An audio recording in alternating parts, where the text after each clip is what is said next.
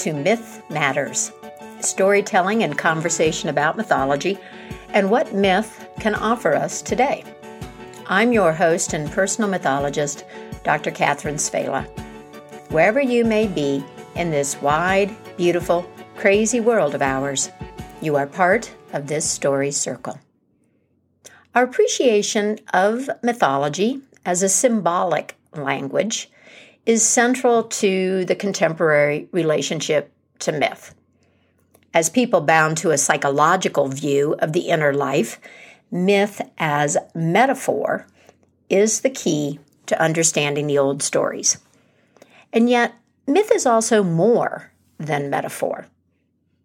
The work of archaeologists, geologists, and others often reveals a history of material events, a past flood, for example, that correlates with ancient myths. Myths speak to the inner life, and they are translations of outer experience as well. In addition, the elements in a story, the specific animals, plants, and features of the land that are named in a given story are more than artistic details. They carry the facts of their unique material existence as we understand them. What humans have observed about them and how they live is the origin of the symbol or metaphor. It was inspired by science. Our stories are rooted in our environment, and the natural life is the catalyst for scientist and poet. Meanings accumulate as the symbol becomes part of our cultural creations, while the living animal or plant, the rock or the stream, continues to be an earthly companion. Investigation into the scientific as well as the mythic biography of these elements can result in discoveries that enhance your appreciation of the story. They tell us something about the place, time, and people who told the story long ago, and they are a form of the variations between stories. We know that the themes and the plot lines of stories are used over and over again. Moving between the variations on a given plot reveals the complexity of experience conveyed by the stories as a group and by a specific story, and it lends nuance to the insight that we might glean from them. Let's think about this with the aid of the story I told in the last episode, the fairy tale called The Wild Swans. In this story, the wicked queen curses the 11 princes. They are turned into swans and can only regain their human form at night. The brothers fly away. The queen also forces the sister into exile, and she resolves to find her brothers. The 12 siblings are reunited. An old woman comes to the sister in a dream and tells her how she can reverse the spell and restore her brothers to full-time human form.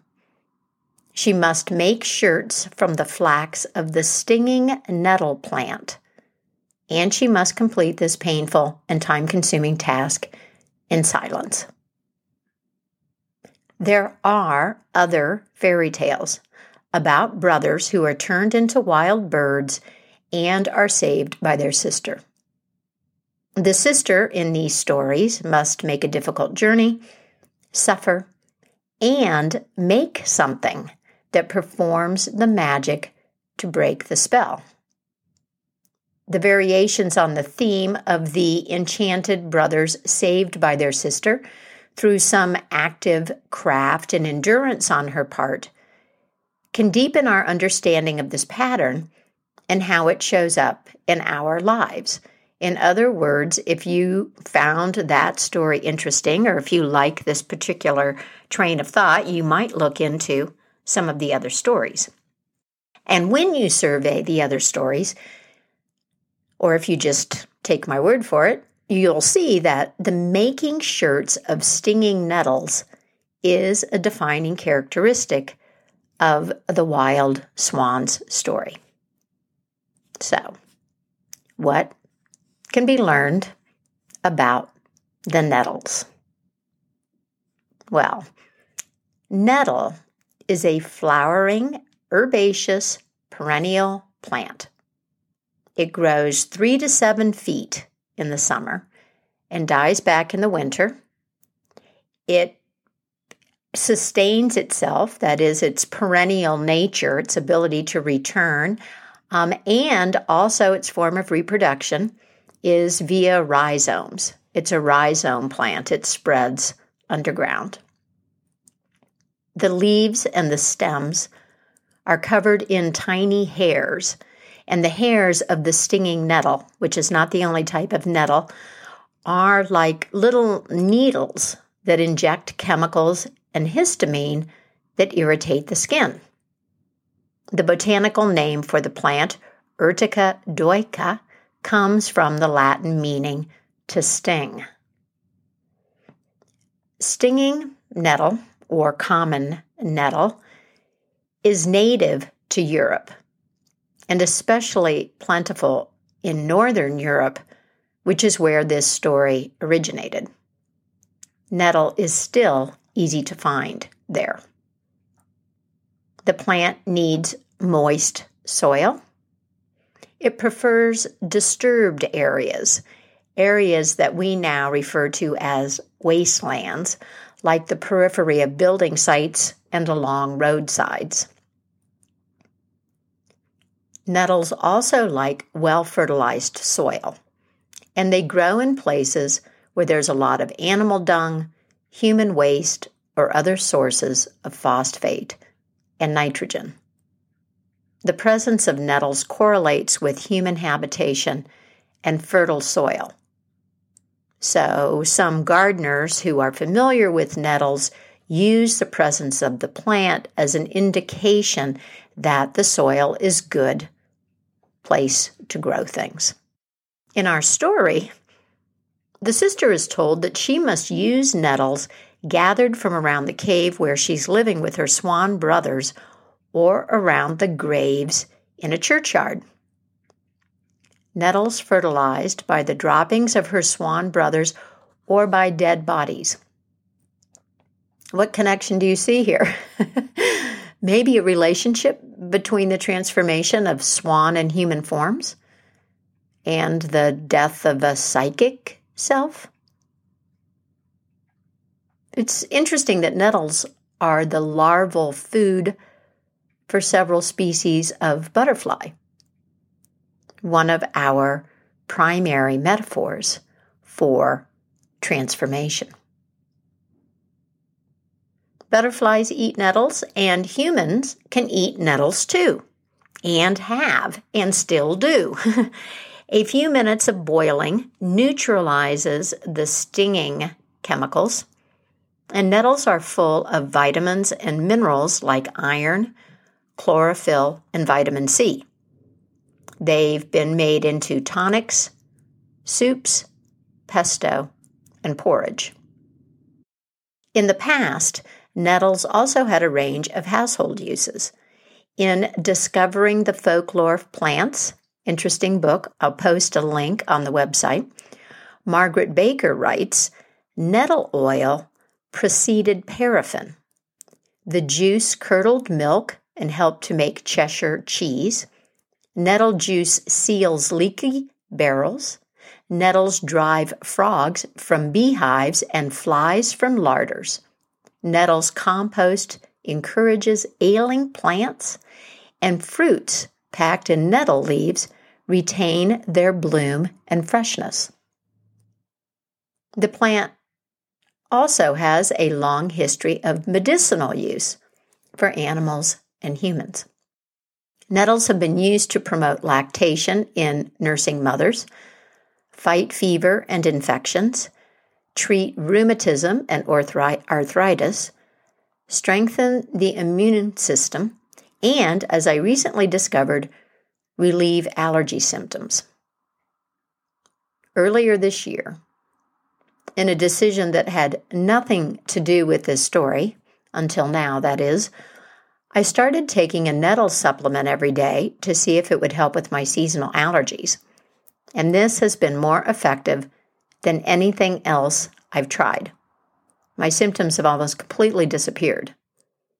I was interested to learn that the histamines in nettles that cause the contact dermatitis when you touch the plant in other forms, in a tea or ground up as a dietary supplement, help regulate the body's histamine response.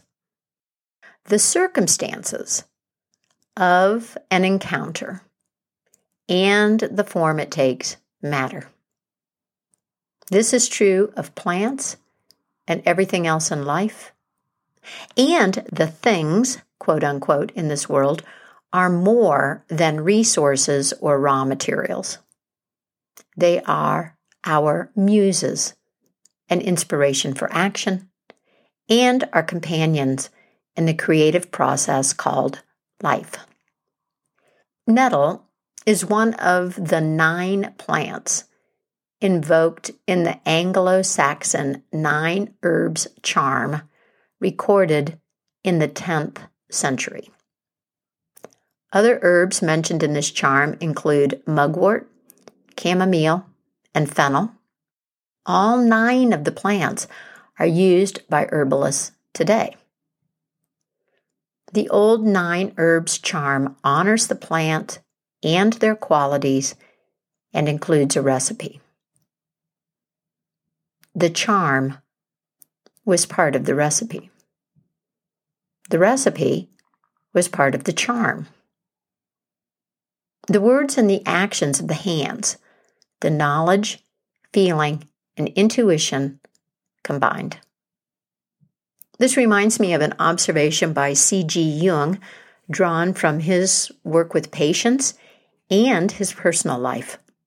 The hands can complete things that the mind cannot resolve.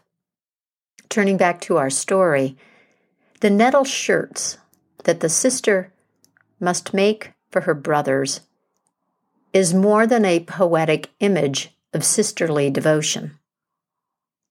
Nettles, like hemp and linen, have been used to make clothing for thousands of years. In fact, Bronze Age nettle textiles have been found in Denmark. And there are references to nettle clothing in our historical records. Nettle, like flax and hemp, was a staple source of thread and yarn into the early 18th century, used to make everything from clothing, sheets, and table linens to rope, sacks, and sailcloth. Stripping the hairs from the stalks, then breaking them down and allowing them to dry in a process called retting, which is alluded to in the fairy tale, results in fibers that can be spun into thread and woven into a comfortable and durable cloth. The people who first told this story were likely aware of the many useful qualities of stinging nettles. And now we are too. The sister in our story must do her gathering, spinning, weaving, and sewing in silence.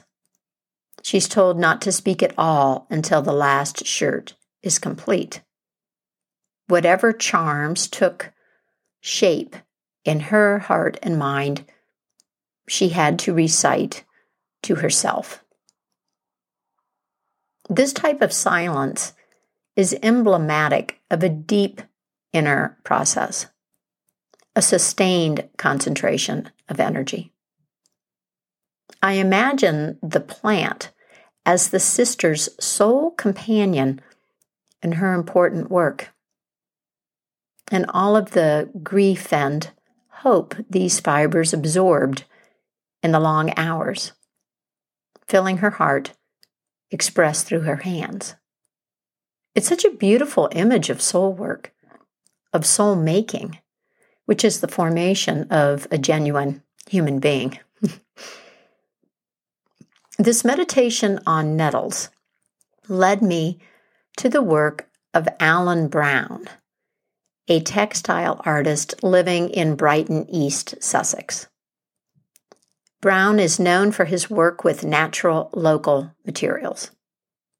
Inspired by the fairy tale The Wild Swans, and in response to the death of his father and his wife, Brown spent 7 years with the stinging nettle, gathering the plant from locations near his home, retting, spinning, weaving, and sewing his cloth into a dress that is now worn by his youngest daughter. In his poem, The Nettle Dress, Brown writes, "Once lost upon the stormy downs, I had a vision of a gown that clothed a creature wild and free, whose soul was full of mystery. Her form was shaped by golden threads, spun by the living from the dead." The sister in the fairy tale, Brown says, felt like his muse. He was called to work with the nettles rather than hemp or flax, other materials with which he is familiar, because the process is so very labor-intensive. 7 years to make the dress, most of that time spent spinning. Time to reflect and remember and grieve. Time to sift through the possibilities in the present. To be present. To reimagine the future. Brown writes, "It was as if all the single narrative threads were becoming material, quite literally, like the thoughts, feelings, birdsong, weather, and conversations that had been spun into the yarn were now laying together, over and under each other, telling a fuller story as woven cloth." Brown collaborated with the filmmaker Dylan Howitt in the years of making this dress. Brown's website includes a lovely short video of him working with the nettles, describing the process, and talking about the possibilities a wild plant like the nettle offers to our time. Nettles are free, forgeable, and renewable, he says. They are the fiber of the landless and produce a fabric for free. And to this I add the sentiments of many modern herbalists who point out the ready availability of a great many medicines right outside our door, that require no prescription, no doctor, and no dollars, and are also a meaningful action against the capitalist pharmaceutical companies. The beauty and the depth in Brown's project inspired a full-length movie, The Nettle Dress, a modern-day fairy tale and hymn to the healing power of nature and slow craft. It looks really beautiful. The trailer is available on the website. I'll post links to these on the Mythic Mojo website as part of the transcript for this episode. Alan Brown, today, like our fairy tale sister in the Once Upon a Time, worked his grief and the nettle plant at the same time, removing, reducing the sting, letting grief take shape as threads in the hand and in the cloth under the hands, and ultimately creating something durable and comfortable and beautiful. What can be healed and transformed, I wonder, if we have the love and the courage to persevere through discomfort, to make the tedium into a meditation that binds grief and joy together. Well, there's a lot in those nettle plants, isn't there? And now a big welcome to new email subscribers, Sharon, Barbara, Christoph, Leanne, and Luke. Welcome to Myth Matters. If you are new to Myth Matters, I invite you to head over to the Mythic Mojo website. You will find a transcript of this episode, information about story oracle readings and my consulting services, and how you can work with me one-on-one if you are interested. Long before our contemporary models of psychotherapy and life coaching, there was storytelling, divination, and what I call mentorship in the mythic dimension of life. Check it out. And you can also join the email list if you would like to receive links to new Myth Matters episodes in your inbox. Thank you, thank you, thank you to the Patreon patrons and Bandcamp supporters of Myth Matters. A shout out to new patron Pam. Thank you, Pam. If you are finding something of value here at Myth Matters, I hope you'll consider joining me on Patreon. Stepping into reciprocity is part of our shared awakening. And if finances are tight for you, it's fine. I understand. It's responsible to think about that. You might post a review of Myth Matters instead. Leave a comment on the Mythic Mojo website or send me an email. I love hearing from you. If we have a better understanding of our need for myth, my friend, and all that our old stories offer, we can live more satisfying lives. We can inhabit a better story and create a more beautiful, just, and sustainable world. Feel free to email me in response to this episode. If you have questions about mythology, I'll do my best to answer them. And that's it for me, Catherine Savela, and Myth Matters. Thank you so much for listening. Take good care of yourself, and until next time, keep the mystery in your life alive.